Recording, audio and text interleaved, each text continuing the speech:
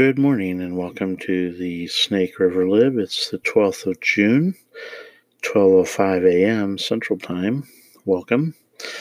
Finally, I'm getting around to the long-promised discussion regarding police reform. But first, just a quick update. For those that aren't aware, a new country has been formed within the United States, the country of Chaz. The Capitol Hill Autonomous Zone, which is 6 city blocks within the city of Seattle. The Seattle mayor is allowing this group of anarchists and such to they took over the police precinct building. After the police emptied it out, they got all the evidence and everything out, and left it to the anarchists. They've set up, interestingly enough, a group that proclaims open borders and open immigration. The first thing that they did was put up checkpoints and borders around their enclave. Of course, there are people that don't necessarily want to be part of Chaz that either are inside and want to get out because they're inside because they live there, or perhaps they do business there. But now they're kind of in this situation where now they're going to have to pay a fee to Chaz to operate. And while this was initially set up by an anarchist movement, what so frequently happens is that a warlord has taken over. This should be a warning shot to all those people. For some reason, anarchists struggle to learn this lesson. When it comes to human communities, lack of a power structure invites a totalitarian government. It happened in Spain. It happens everywhere. The French Revolution, the French Revolution was very much an anarchist movement. What happened after that? Well, they had Napoleon. The same in Russia. Pretty much anywhere that there was any kind of a significant anarchist revolt or rebellion, or in the case of Spain, actually, they were those that were fighting Franco. Franco was the rebellion, so to speak, against the royalists in the Republic. The anarchists were nominally siding with the Spanish government.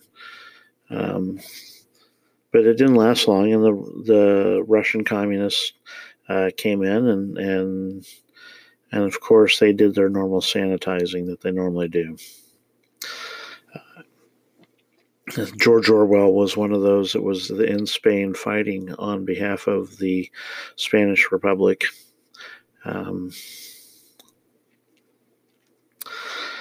They had firsthand view of what happens to those people that think that you can just blow up the power structure and have everything in common and everybody will just get along. He saw right off the bat what happens when there's a vacuum in a power structure.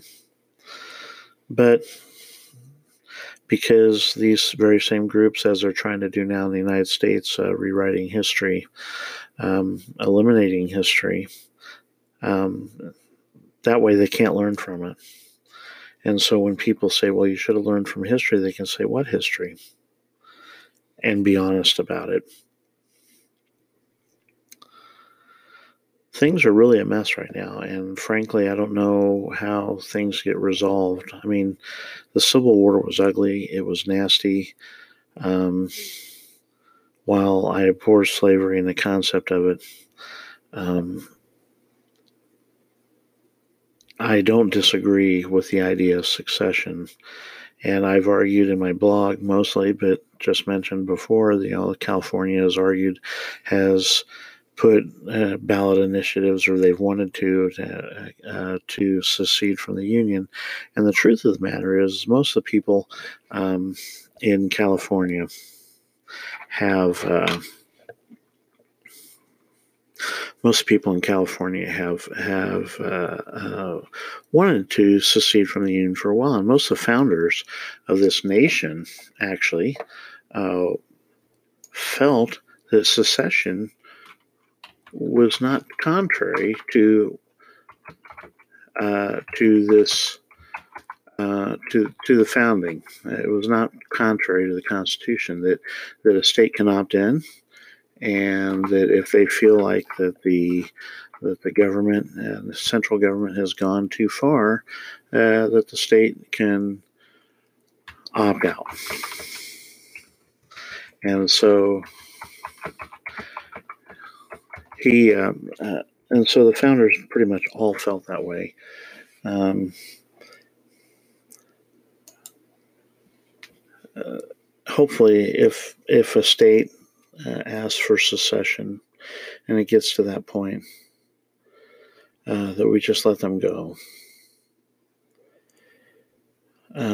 Hopefully that we can find some way, especially in states where there's such division, because like in the state of California, for example, I mean, yes, it's a very, very blue state, but you also actually have a very geographical divide. You have the coast that it's very, very blue, and then you have the inland part of California that is far more conservative.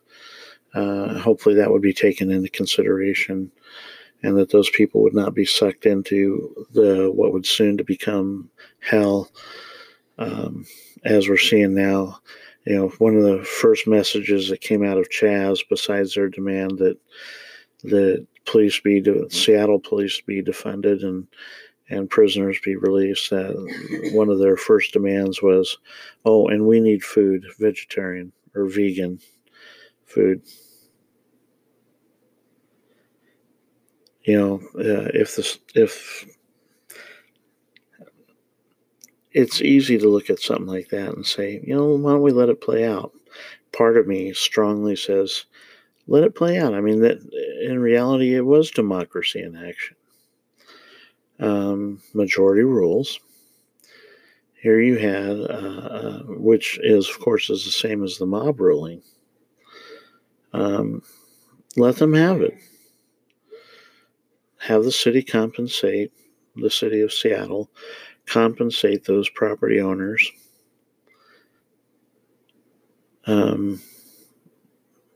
Within the limits of Chaz, let them have their own little thing.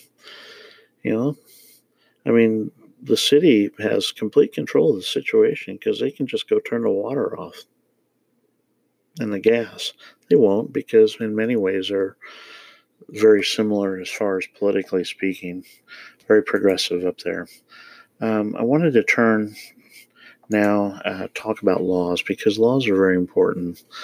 There's no freedom without laws, and a lot of people would probably differ with that, but freedom is not anarchy.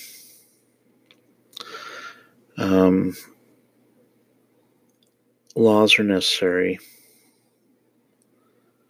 but, and you know how it is about but, right? As soon as you say but, everything that you just said just gets thrown in the trash. But in this case, it's not true. But let me read to you a quote from James Madison, who, you know, is known as the father of the Constitution. He said, "It will be of little avail to the people that the laws are made by men of their own choice, if the laws be so voluminous that they cannot be read, or so incoherent that they cannot be understood." If laws are written so that only lawyers can understand them, then they are of no use. We have too many of those laws today, but the first part of that quote is where we really get into trouble. If there are too many laws so that we can't possibly know them all, then they do not serve their purpose of ensuring our freedom. Let me give you an example.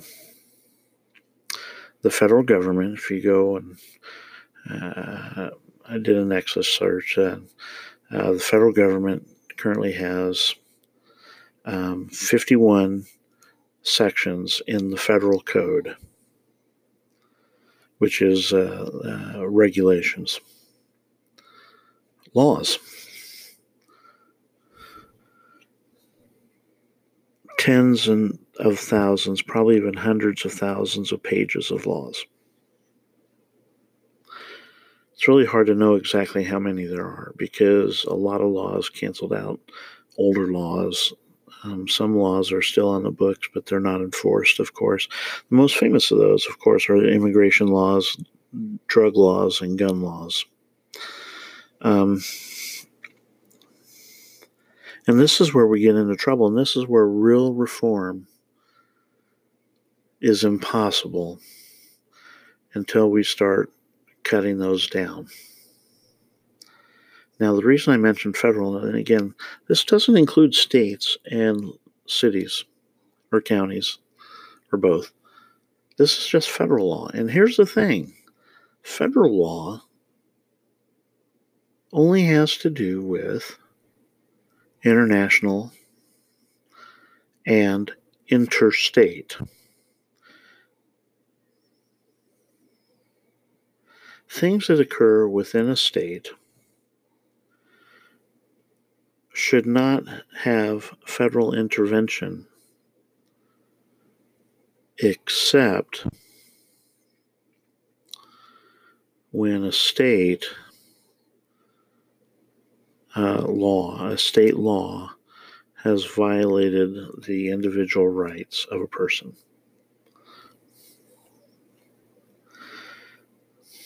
So, or a criminal, of course, like I said, an interstate crime where a person crosses a state line in commission of a crime.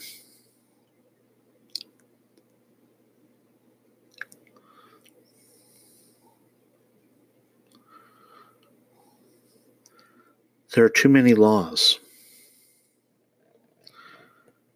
Did you know if you call the IRS for help during tax season, which I guess it still is technically tax season because you don't have to file until sometime in July. There's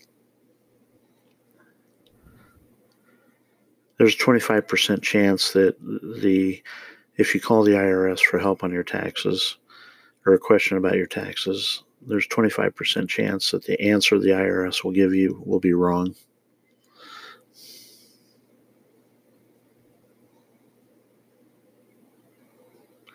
Guess who will be held accountable for that answer, by the way? You.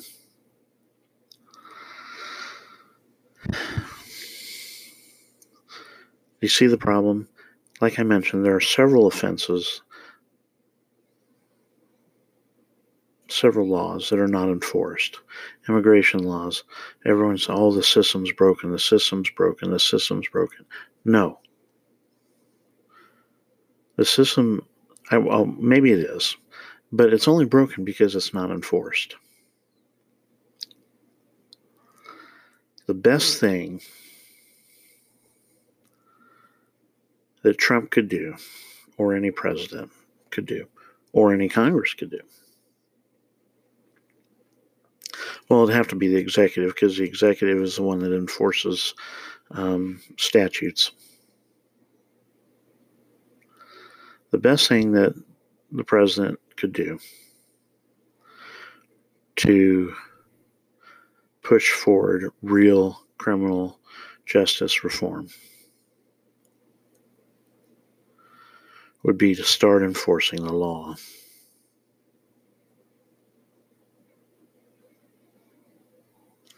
Now, I argued this before regarding the drug laws when Attorney General Sessions said that we need to start doing that. I argued absolutely. And you start with those states where recreational marijuana is already legal. I think that you would have a weak standing to argue against medicinal marijuana, considering that it's already been tested by the FDA. But recreational marijuana is a federal crime, regardless of what the states have to say about it. And any president at any time could say, we are now going to enforce the drug laws. And we'll start with fill in the blank, Colorado, Washington, whichever states, you want to choose that they sell marijuana, recreational marijuana, on the streets, openly. And the state receives revenue, which, it's taxed. And so as a byproduct of that, the states really could become, go into receivership into the hands of the federal government.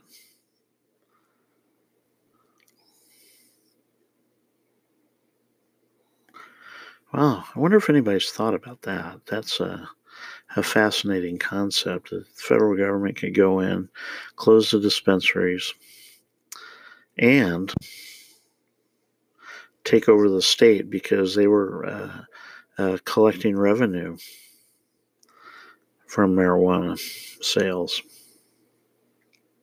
Anyway, even the threat of doing that, the president can deliver letters to the Congress saying, we're going to give you 6 months to do something about reforming this thing. We think that drug laws need to be eliminated. We think that we need to review the records of all those who have been imprisoned because of drug laws. And if the drug conviction truly was a nonviolent crime and not a plea down to cancel out a violent or a gun crime, then we should probably get rid of those too.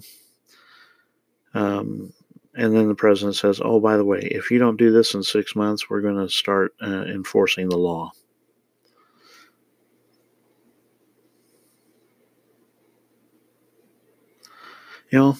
Make Congress actually do their job. And the same thing can be said for immigration. Barack Obama, as president, had a huge majority in the House and a sufficient majority in the Senate to block a filibuster for his first 2 years in office. Had immigration reform truly been an important article for the Democrats, he could have done it. Does immigration need to be reformed? Absolutely.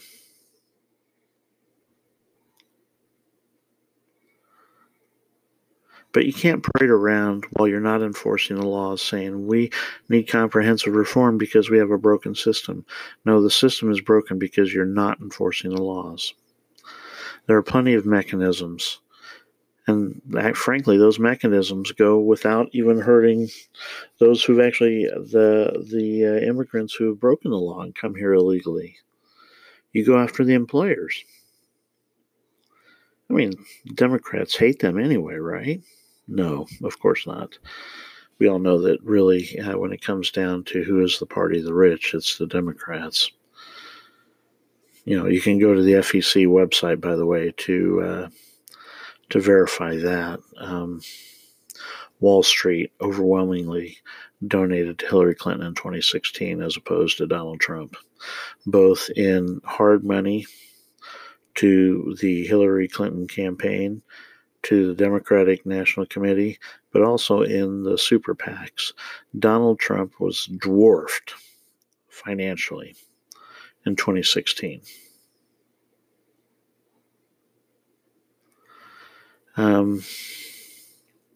If you want real criminal justice reform, get rid of the laws. Not all law.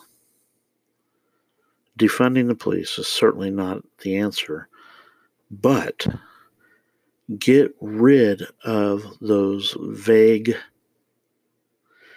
in between, sometimes enforced, sometimes not laws that cause such mistrust and distrust in our communities.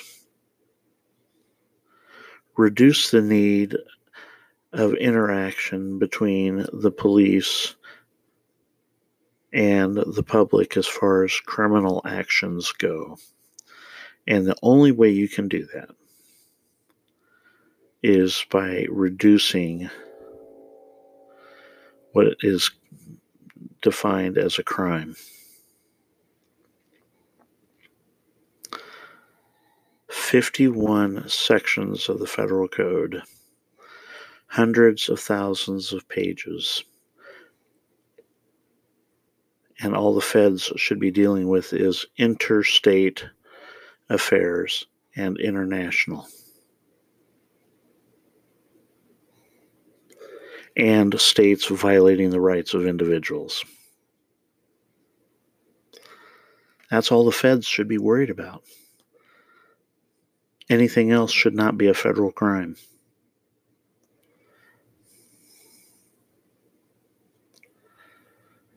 It's a Snake River Lib. You want to talk about theft. The fact that there's such a heavy federal code, and we're not even talking about the tax code here. This is just the regulatory code.